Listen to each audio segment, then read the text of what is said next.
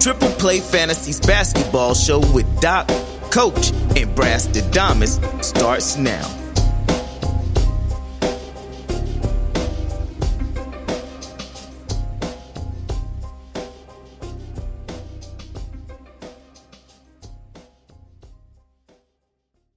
We welcome in a man, not 1 through 5, but the 6th man, the man who has a mustache many envied, a 16-year NBA veteran, 2-time Sixth Man of the Year award, 1991 NBA All-Star who dropped a smooth 14,467 points in his career.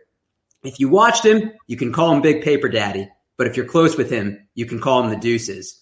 Although he was known for coming off the bench, he would never be there too long once he stepped on the floor. He's starting our week off right. We welcome in Ricky Pierce. Ricky, how's it going?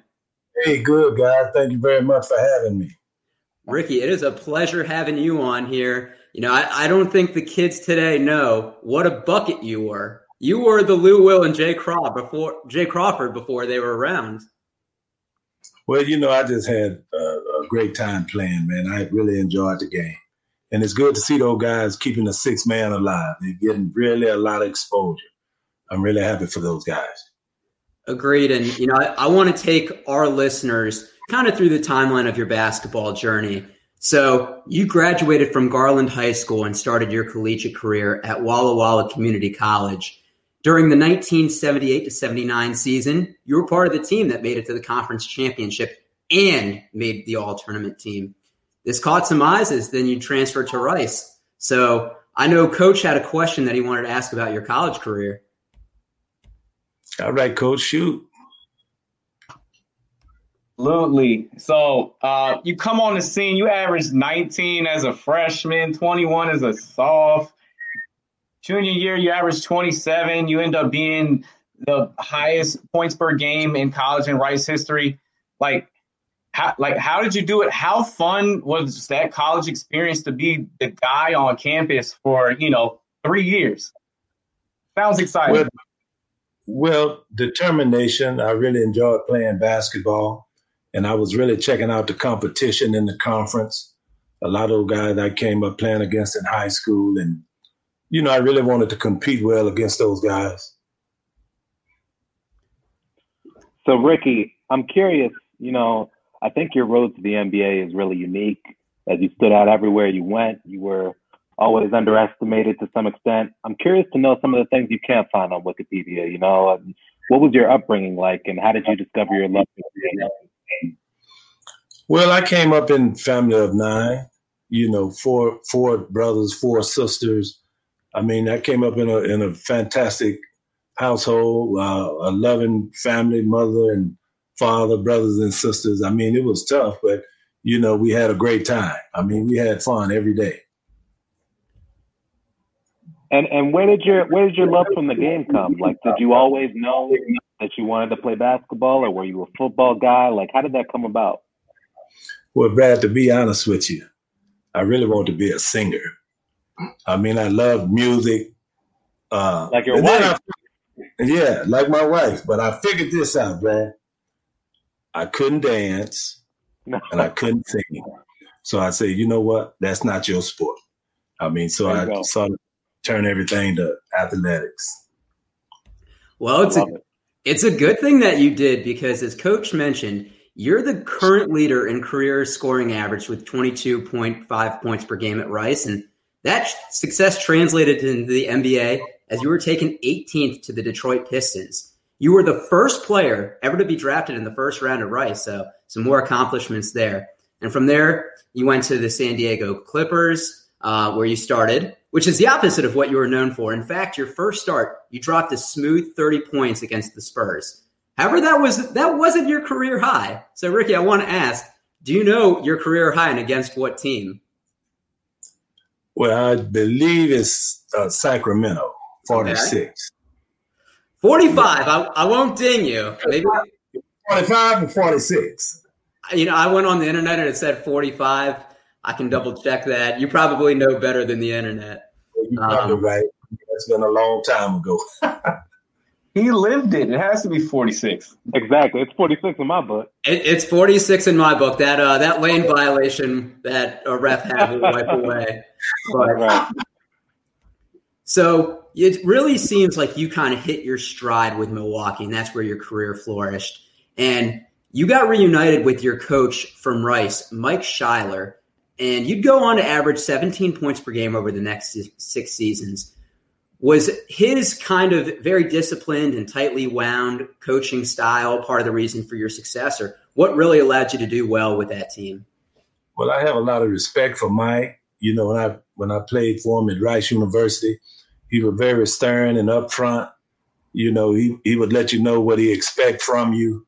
And so that's instilled more of the discipline that carried over more into the Milwaukee system. And he was a great help there for us, you know, keeping me focused. And I really respect Mike for that. And for his Milwaukee, you know, just a great group of guys. Was sitting in Moncrief. Those guys was great leaders. They were there when I got there. And Paul Pressey, they were great team players, and especially with Coach Don Nelson. For any young player, if they can get an opportunity to play for Don, I mean, he's tough, but he will teach you how to play the game. And that's what I needed, especially coming from playing at Rice. You know, I started off playing small forward, and that transition to shooting guard. Tough transition. You know, Ricky, I'm hearing you talk about your role and what you're expected to do. And it's interesting. Like we talked with Adrian Dantley, who gave his feelings about it. I also read Greg Hodges' autobiography where he talks about it. I'm curious, what did it feel like at the time to be traded? And were you excited about it or nervous? Was there cultural differences among the teams and ownerships? How did that make you feel? How did you react to being traded? Because I can't imagine, you know, ourselves, you know, we're not athletes. You know, we have regular run-of-the-mill desk jobs, and I can't imagine like somebody up and telling me, you know, you work for this company now. Like, so I'm curious, what is that like for you as an athlete? Well, I'm going to tell you, the first time you get traded, you feel rejected. I mean, it's more of a rejection. You know, most of the guys that came out from grade school to high school to college, being a star player, and now all of a sudden they tell you they don't want you, you feel rejected.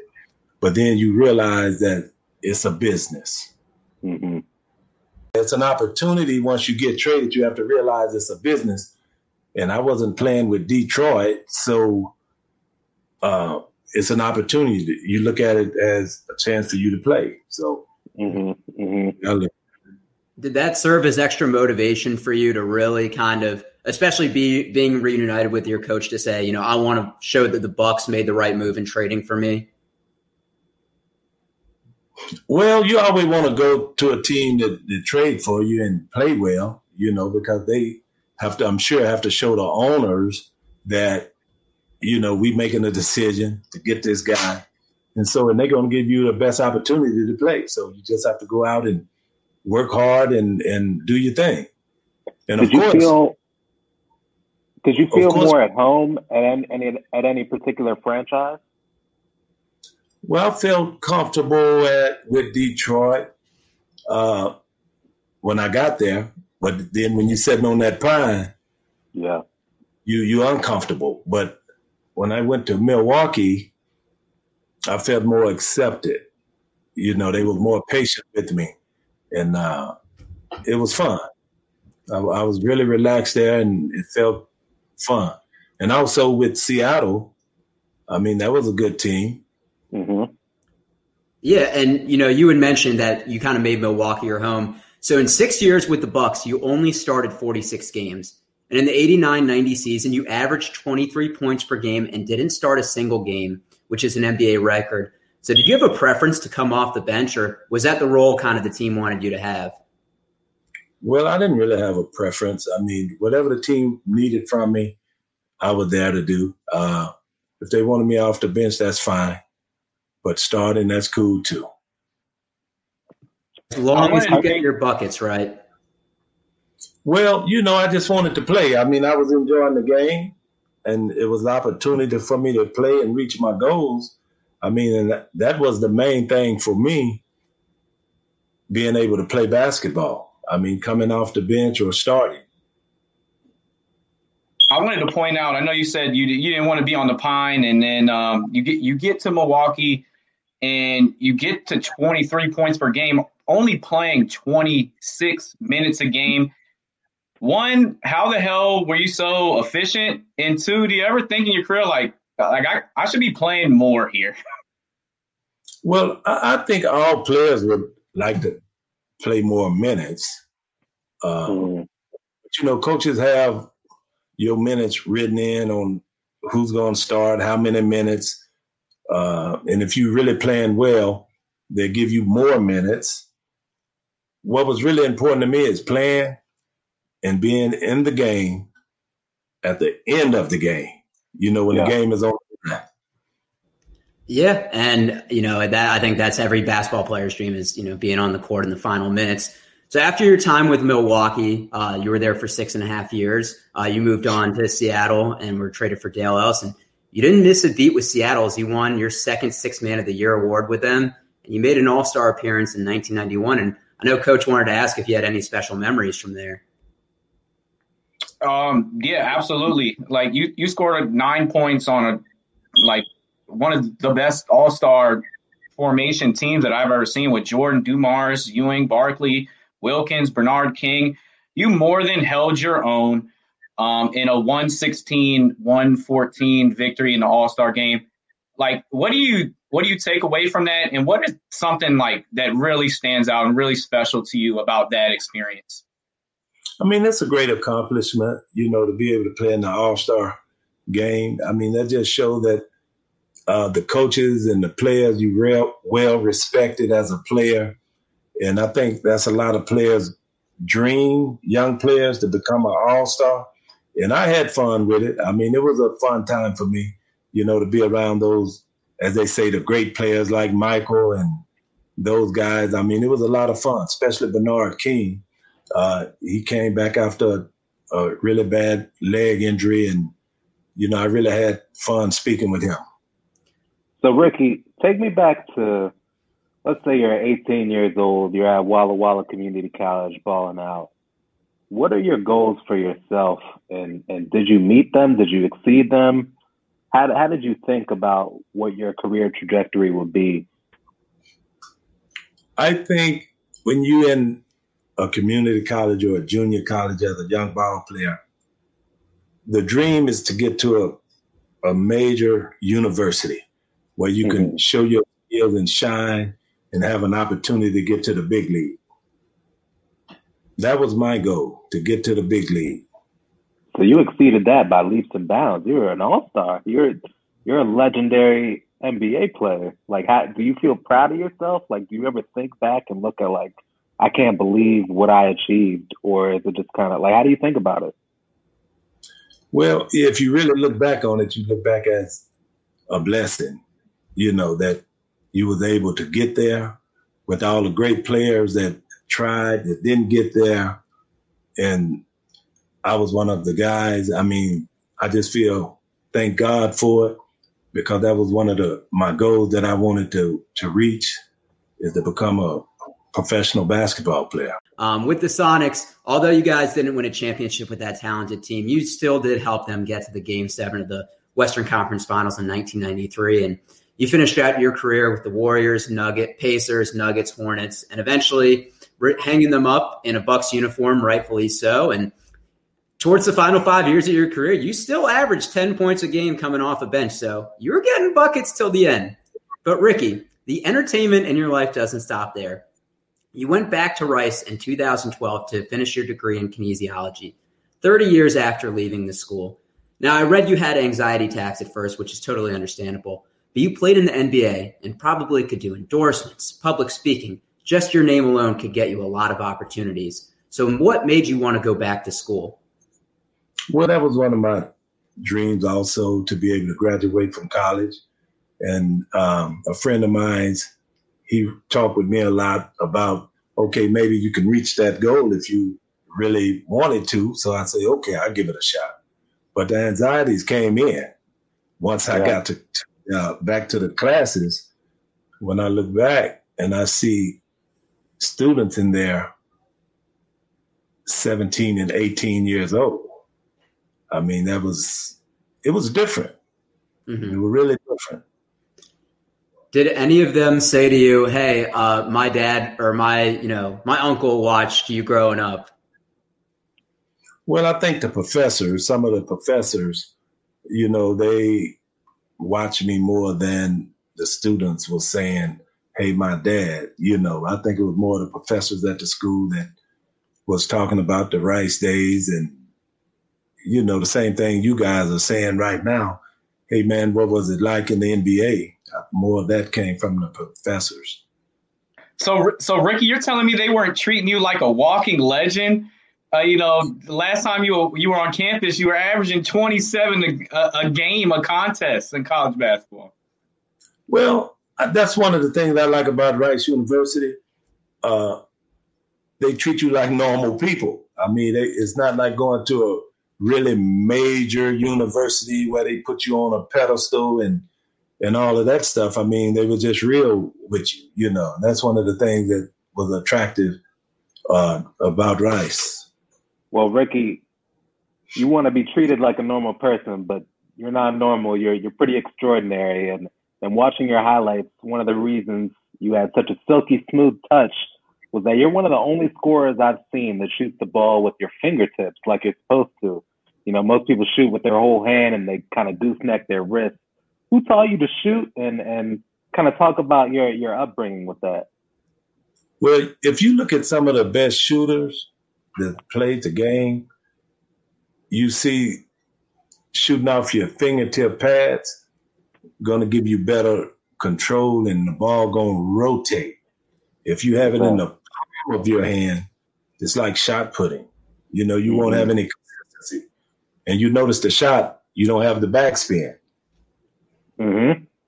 So, Ricky, I didn't mention this in the opening, but you're an entrepreneur. You developed your own basketball system that assists with shooting accuracy with specifically designed fingertip placement markers. For those who are living under a rock, it's called the AccuShot. And you shot a career 49.3% from the field. So I definitely think you're qualified to give shooting recommendations.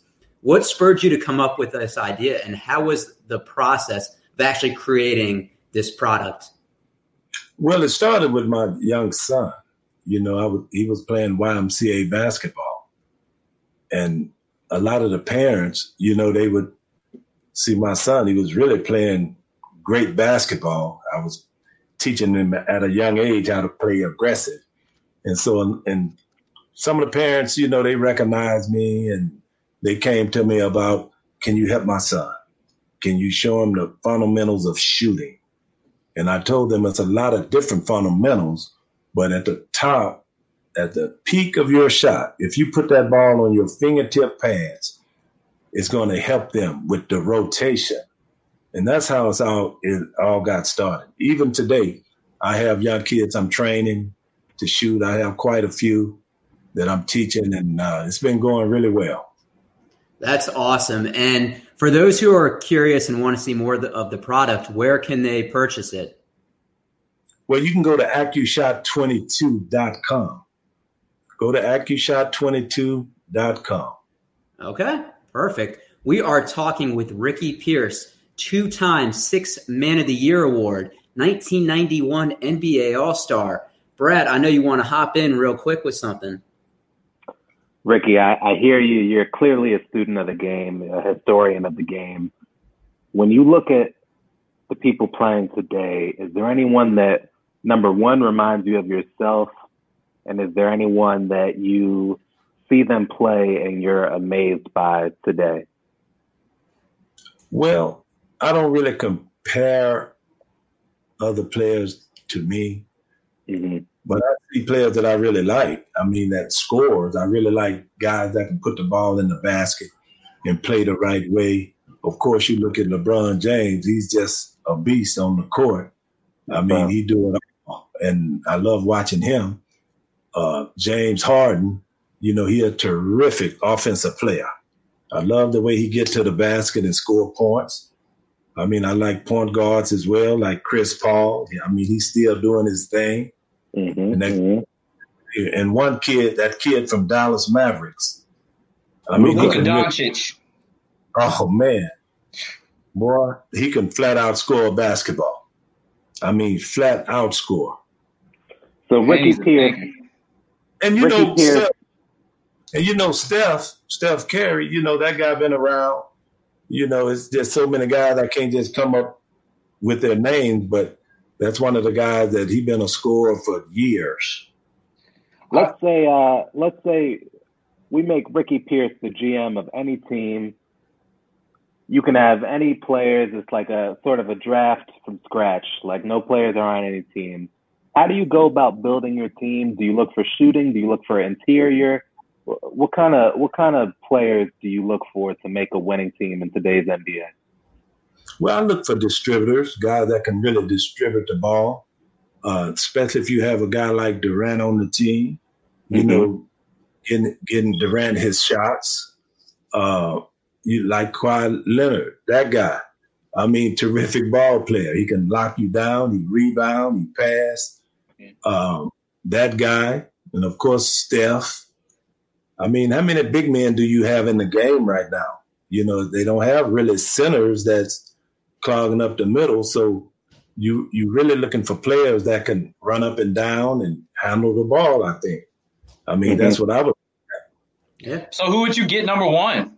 You thinking about Luka, or if you started a franchise today, what player would you, out of all of the candidates, who are you going over everyone else? Well, I would put them in positions. I mean, my point guard, I mean, Luka would definitely be a guy that I would want because he can get baskets from anywhere. Yeah. I mean, he's bad man. Durant, I mean, who do I pick first? I don't know. Maybe I just put a name out of a hat, you know, with those guys. You can't go wrong with that. Ricky, we like to conclude our interviews with a little rapid fire. So 10 kind of. I did want to throw in a question before the rapid fire. If I could. Go ahead. All right, because it seemed like you really took pride in that 6-man role. I mean, you won the award 2 times, and I feel like you're kind of a trailblazer as far as like the 6-man, Vinnie Johnson, and then now like Jamal Crawford, Lou Williams. They're getting their credibility. They're getting their like, okay, we really respect these players and we understand how much worth they bring. Is there a sense of community with the 6-man, like just role and pride in that? And do you guys like converse at all? Like, I'm just curious because it seems like there are few that stand out and you're at a top tier when it comes to the greatest of all time. Well, you know, those guys, it's their era, first of all. And I think they're doing a great job. And the older guys, the 6-man, like Eddie Johnson, he and I are really good friends. And, you know, we still communicate. And All-Star weekends, you know, you'll run across the guys mostly that you competed against. I mean, we rarely run across the current players, especially with this pandemic stuff and that, with the bubble going on and all of that. So, I mean, but yeah, we pride, we like it. I mean, because coaches can count on you to come off the bench and even get a team an upstart or keep the momentum going. I just think it's a more valuable thing these days, like that GMs notice. Real true hoop fans really appreciate a ball scorer that comes off the bench and can carry an offense when, you know, say Steph Curry is resting or so, and then you don't skip a beat.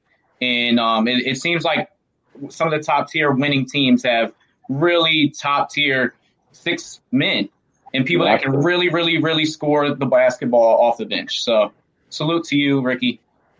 Ricky, I'm curious, you know, I look at your career and I see all that you've done, but what do you feel about when people compare eras, when they compare, you know, a Lou Williams to a Ricky Pierce, or, you know, a LeBron James to a Larry Bird. Like, how do you feel as a true hooper, as somebody who knows the game, as somebody who is a professional at their sport? When you hear people compare eras, do you think it's fair, or do you think it's something that you can't really do? Well, they're going to do that. I mean, because you have a lot of hoop fans that the era today, they love their players. Back in today when Larry and Magic and those guys was playing, you know, they love those guys. I mean, they can do it. I mean, they keep the game going, keep you know, the hoopla into the game. You know, I think that's a good thing. But how do you determine the GOAT? Can you compare those guys? Can you compare Michael and LeBron? They never played against one another, you know. Right. How can you do it? I mean, they both is spectacular players. Right. You know, you have great players and you have spectacular players. And I put Michael, Julius Erving, those guys are spectacular players to me. Giannis just signed the max deal, $228 million. Seems like that was the team that, you know, you gave the most work to. How do you feel about that? Are you happy that a smaller market team locked up a generational talent and, you know, a two-time back-to-back MVP in Giannis Antetokounmpo? And do you like Giannis? He is deserving. I mean, the guy is a fantastic basketball player. And, yes, I like Giannis. I mean, he needs some help, I believe, to win that championship.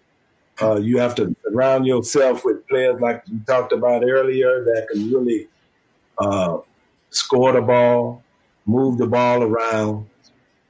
He needs help, but I'm really happy for him. I'm happy for the Bucks. That's my favorite team. Yes, sir. So I'm really happy for him. Yeah, and you know I'll definitely be pulling for the Bucks a little bit more this year. Ricky, we like to get our guests out on here. We do a little rapid fire, little 10 question, this or that. You up for it? Sure, why not? All right. First one. Who's the better bench scorer, Lou Will or Jamal Crawford? Probably, I don't know, maybe Lou. I mean, if you look at the averages, I think Lou maybe. I mean, it depends. You know, I mean, I think either one. They're both bucket getters. All right, next one. Would you rather score 50 in a game and lose, or score 2 points but it's the game winner? Oh, I'd rather win the game with the 2. Okay, all right. Not all about your stats. I love it. Team player. Pancakes, waffles, or French toast? Oh, pancakes probably for me. All right. What kind of pancakes? My wife's pancakes. She makes them. Oh, I love that. Would you rather look strong and be frail, or be strong and look frail? Be strong and look frail? Yeah. Or look strong and be frail, or actually be strong but you look frail? I don't know. Maybe be strong and look frail, maybe. I mean, I want to be strong. Yeah. You talk to a man that looks strong his whole life. That is true. I should have known that answer. Would you rather eat brownies with a chance that there's rocks inside them, or eat an entire jar of mayonnaise? A jar of what? Or eat an entire jar of mayonnaise? Ugh. No, I can't deal with nothing. No. That's too dangerous there. Both of those are dangerous. Yeah, it's a tough one. But there's not one that you would pick over the other? Rocks or mayonnaise? Yeah. Answer's no, E. I don't know. I couldn't do it. All right. Would you rather hit it big in a singing career, or hit it big with the AccuShot? Hit it big with AccuShot. The reason I say hit it big with AccuShot, because singing is really just for me, and the AccuShot is for others. I mean, you know, no restrictions. with the AccuShot. Other people can take advantage of it. Okay, I like that answer. Once again, team player. So I saw this in an interview, and maybe you still have them, but I saw you had 10 horses at your house in Texas. So would you rather fight 100 duck-sized horses or one horse-sized duck? 100 what? 100 duck-sized horses or one horse-sized duck? One horse-sized duck. That's too funny, man. Y'all is too funny. Without depending on what I have to fight them with. Just your fist, but I feel like you're someone that has a nice right hook. Probably just one. I would rather go up against one. Okay. He's from Texas. I know he's got a gun too. Yeah, there you go. I would take Ricky against the duck.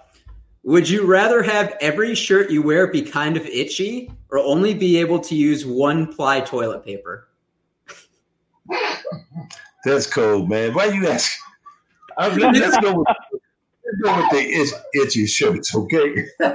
These are good ones. You got to think a little bit about it. All right, last two here. I promise. Actually, I'm not going to promise because they are kind of weird.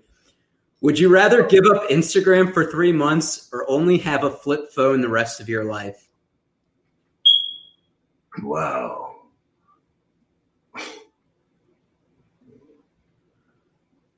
I like my flip phone.